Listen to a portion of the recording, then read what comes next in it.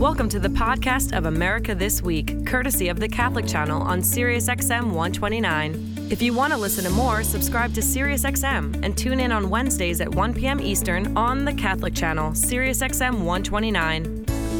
Welcome to America This Week. I'm Patty Gilger.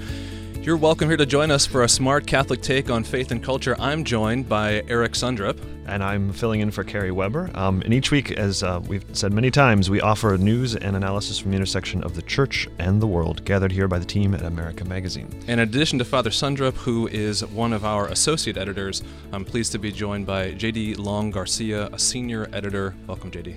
Great to be here. Thank you very much. Again, I'm Patty Gilger, consulting editor, sitting in for Father Matt Malone. Pleasure to be here with you as we talk about a smart Catholic take on faith and culture from America This Week. We're going to be talking to Simcha Fisher about how the church can help or hurt women in abusive marriages, a very serious topic. Simcha, how are you doing? I'm great. Thanks so much for having me on. Thanks for joining us, and I apologize for mispronouncing your name immediately before introducing you. Yeah, it's never happened before, believe me. Yeah, to me either. So you've written a really lovely article for me, and I mean that in terms of telling the stories of some of these women, the challenges they've faced. The article is titled, How the Church Can Help or Hurt Women in Abusive Marriages. You can find this, as you can find all of the pieces today, on americamagazine.org/Sirius. Simcha, would you tell us a bit about the piece that you've written? Yeah, I wanted to write a piece about how the church responds, specifically how priests respond to women who are in abusive marriages. How the actual meeting between the woman and the priest happens, and what happens next, and where the church is doing well in these situations, and where the church still has a lot of room for improvement.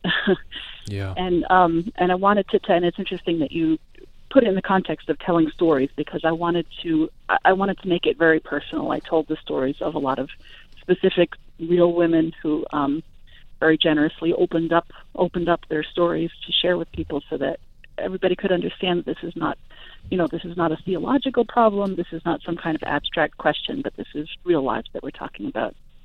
Yeah, that really struck me as well, where you're diving into the lives of these women through their own words, like their own experiences there. Can you give us a sense of maybe what I noticed maybe was that there were two different kinds of stories that you told. One, really of hopeful stories where the church responded really well, priests responded well, or pastoral workers responded really well.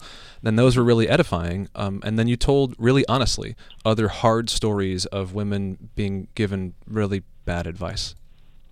Right, and I wanted to make sure it was balanced, because I think that is an accurate picture. I mean, sometimes we can fall into the trap of thinking that, if we're going to tell the truth, it's going to be ugly. Mm-hmm. And that's not the case. I mean, the truth is that a lot of the time priests do an excellent job of responding compassionately to women and telling them straight off, you do not have to live this way. Maybe you stood in front of the church, in front of a priest, with a man that you wanted to be your husband, but that doesn't mean that you're now his slave and that you have to put up with everything, because that's what Catholic marriage means. Right. There are a lot of priests who are very, very clear with women immediately that God doesn't want them to suffer. God doesn't value marriage more than he values individual people. So that's something that in the more edifying stories that I was able to share. Yeah.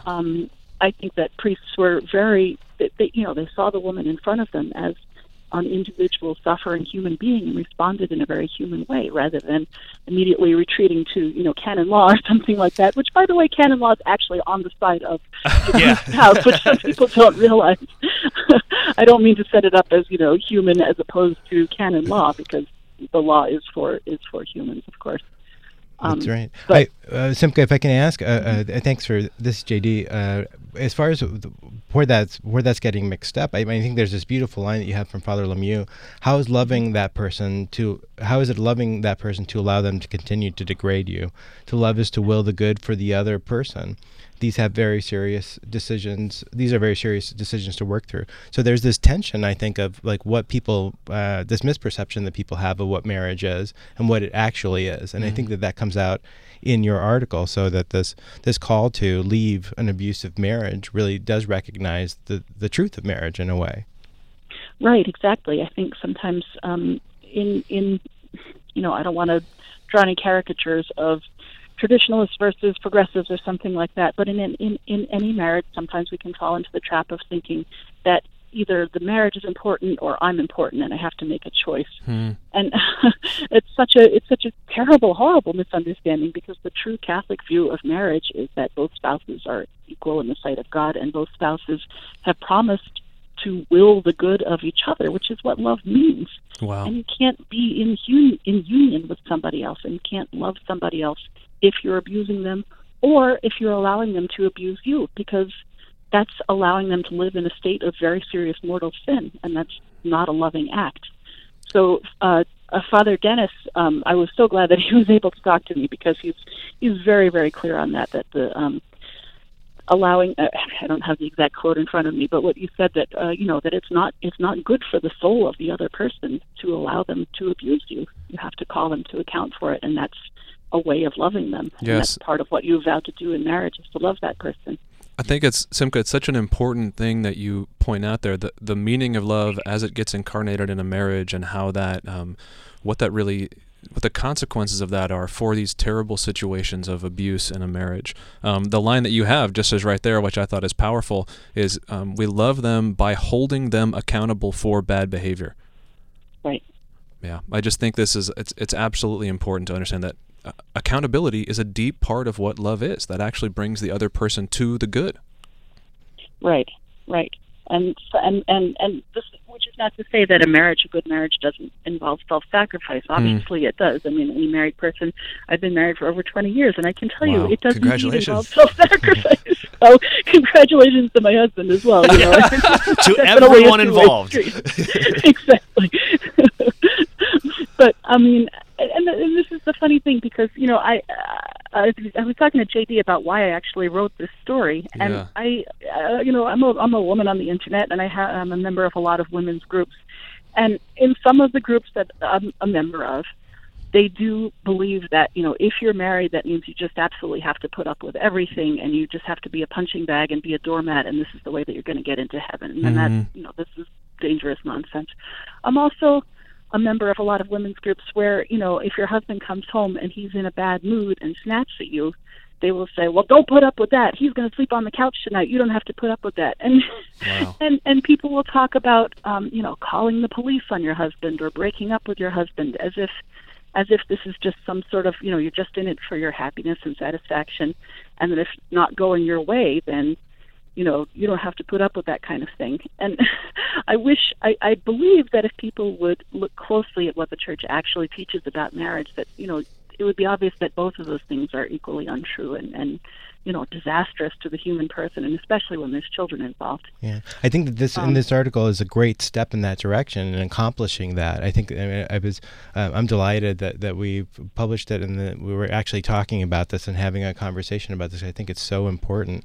And the other thing, if there's going to be listeners out there that either are in this situation or maybe have a friend that's in that situation. So I guess my next question for you is, what does that, if you do know someone who's in an abusive marriage, what do you do? Yeah, I mean, one of the things that came out, I was talking to a woman, the director of Catholics for Family Peace, that works with the USCCB to train priests to know how to respond to abusive situations in marriages.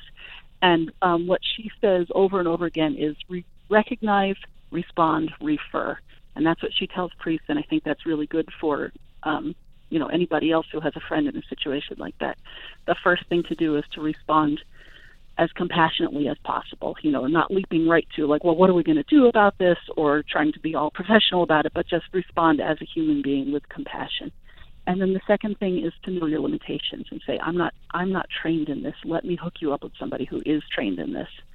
Really and important. That is something that I've done in the past, and that's something that several priests have told me they absolutely do, because, a priest is a lot of different things, but he's not, an abuse hotline counselor or something. I mean, you guys have enough on your plate. I understand this. So I think that one of the things that the O'Brien recommended was having the domestic violence hotline in the church bulletin, have it on speed dial at the parish office, so that you can say, that's horrible. You shouldn't have to put up with this. I'm so sorry this is happening to you. Here's the number of somebody who can tell you what to do next, or who can help you to assess how bad this is, or who can help you to assess how much danger you're actually in, or that kind of thing. So, responding on a personal level, and then understanding your personal limitations and not wading into something. I think another priest that I interviewed said that. He said priests get into trouble when they wade into situations that they're not equipped to handle, and that's true of anybody. Simcha, you had a number of great lines in here. I found myself taking notes as a priest, like, okay, make sure I do this and set up for this.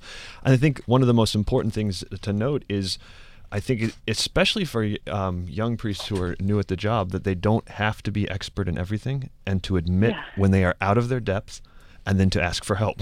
It's hard to do sometimes. And how important that is, especially in situations where we're talking about abuse, where they might not be well trained in how to, understand the signs and signals that are going on here, and how to best help someone in that situation. How important it is to refer. I think it's so crucial. They come to you for pastoral advice, but it's okay to say, I don't have all the answers. I need to pass you off to someone that can help you. Yeah, I mean, you think about Moses in the desert. That was his problem. He was trying to do everything, and it was completely overwhelming for him. And basically, God had to tell him, you have to outsource some of this. It's okay to outsource. No, I think that's really important. I think another thing too. I think that it applies in a strong sense for the priests, because frequently they're a point of contact where someone comes in and they're looking for advice. They see them as a figure of expertise in some sense in the faith, and if they're married in the church, then they go to the priest for this type of stuff. But they're also probably have a number of friends, lay friends and family that are involved in this, and they might need advice from that. JD was talking about that before as well. Yeah, I think that's. I think that's an important thing to talk about too. In the article, there's so many wonderful. I shouldn't say wonderful, but so many testimonies. It's of people, of women who are in this situation. I imagine men may also be in a similar situation in terms of not physical but emotional abuse that you sort of spell out in there. But if you're a lay Catholic that's listening, and you don't have that, maybe your friend is in such a situation and isn't ready to talk about it. Like, what's the next step? Yeah, I think that one thing that I kept on coming across was that when women finally did reach the point of realizing this marriage is abusive, I do not want to be in this marriage anymore, I don't think I should be in this marriage anymore, it was often a series of revelations. It wasn't that one person said something and suddenly it all became clear to them and they knew exactly what they had to do. In many cases, what happened was that it was a lot of people saying something that stuck with them, and that eventually there was sort of a chorus of these things telling them that, that they were important, and that God loved them, and that God didn't want to see them suffer, and that there was an alternative, and that they wouldn't be sinning by leaving. So I think that strangely enough, even though I did come across some stories of priests telling women, God, this is God's will for you, you made a vow, you have to stay, or, he's not hitting you, therefore it's not abuse, that kind of thing. There was definitely some bad advice from priests. I think there's a lot more bad advice coming from lay people, unfortunately. And it's very, very hard to keep your eye on the ball when you're in a group. Group dynamics are very, very powerful, and when you're in a group of people telling you, this is what marriage is supposed to be, and if you don't want to sin, then don't you be breaking up that marriage. It's very, very hard to think clearly when you have a whole chorus of people telling you that. So I think that this is something that takes a lot of courage, and probably revealing too much about how much time I spend online in women's groups. But nevertheless, this is something that I've learned. It takes a lot of courage to be the one that stands up and says, hold on, everybody. Everybody's saying this, but actually have you thought of that? So I think that's something that lay people can do, even if they're not, knowing your limits and knowing that you're not trained in something, knowing that you're not an expert, just being the lone voice that's willing to say, hold on a second, that doesn't sound right. And that's something that can make a big difference to somebody who's really desperately wishing that even one person would say, hold on a second, there's another point of view here. That can be extremely powerful. Well, and Simcha, not to put too fine a point on it, but you are being that one person now. And I'm sure there are others. I know there are others, right? So I'm not trying to just put you on the spot there, but you're doing this right now and trying to put a voice out there to be the kind of person who can stand up and say, this is not acceptable. We want to revision this. This is not what marriage means. This is not what love looks like. How has that been received by others? How has that been for you to try to stand up and do something like that? Yeah, it's been an overwhelming wave of gratitude, I would say, since the article came out. There's a lot of people who said they wish that they could hear more of this thing from Catholic circles. I think that it's not a matter of that the church needs to change. It's a matter of that the church needs to be better about promoting the point of view that it already has. Yeah. I mean, if we see what canon law says, if we see what the USCCB's statement, what's it called, When I Call for Help, it's all in there, and it's very good stuff, but it just needs more promotion. So I was hoping that it would, one of my goals was to write an article that would be very shareable, that would be engaging and shareable, so that people would be able to point their friends toward it. If they came across a friend who was in a situation that they weren't sure about, they could say, well, here's this article, maybe this will strike a chord with you, or something like that. And that's why we were careful to include a lot of specific practical hotlines and resources that you could go to, so that you could it was meant to be a starting point, so that people would understand that they're not alone, because abuse is by design very, very isolating. Are there stories or conversations, feedback that you've received that's really sticking with you in your own prayer? I have been in contact with some of the women since I wrote the article.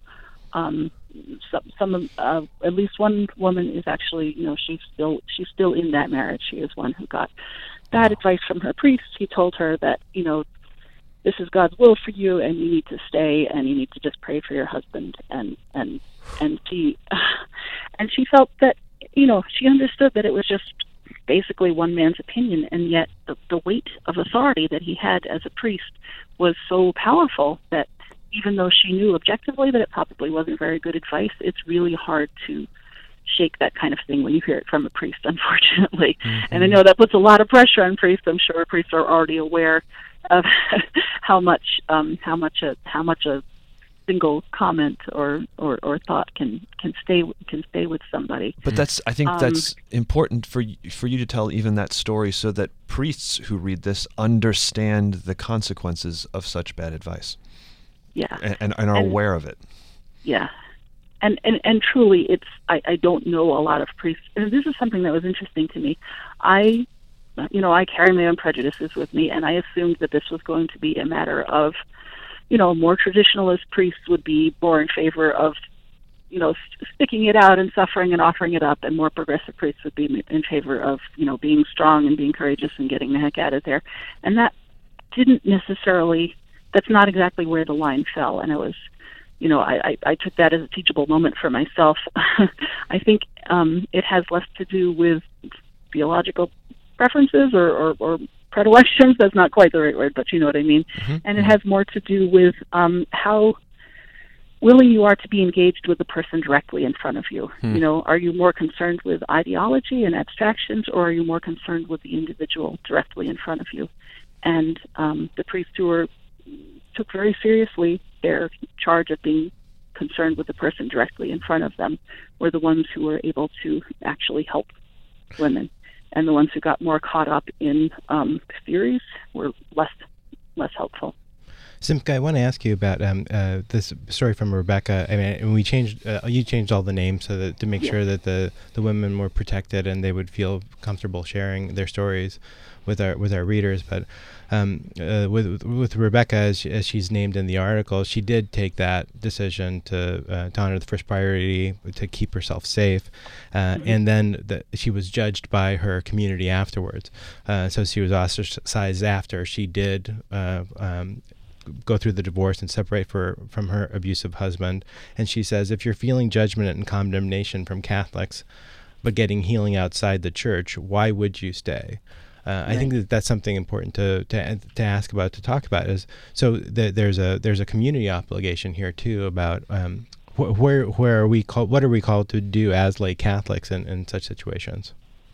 Yeah, I think that's extremely important because I think a lot of the time when people condemn somebody else, it's because they're trying to sort of insulate themselves. They feel this is something that we see a lot. When this is not going to sound related, but when they had to kill the gorilla in the zoo, when the little boy fell into the Harambe. Yes, and everybody was so angry at the mother and saying, I would never have let that happen.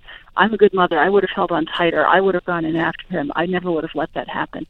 And there was so much anger that descended on the head of that mother. Yeah. And I think a lot of where that comes from is people they're angry at somebody else rather than admitting that they themselves can certainly make mistakes and have poor judgment and do things, you're not safe. Things can happen to you.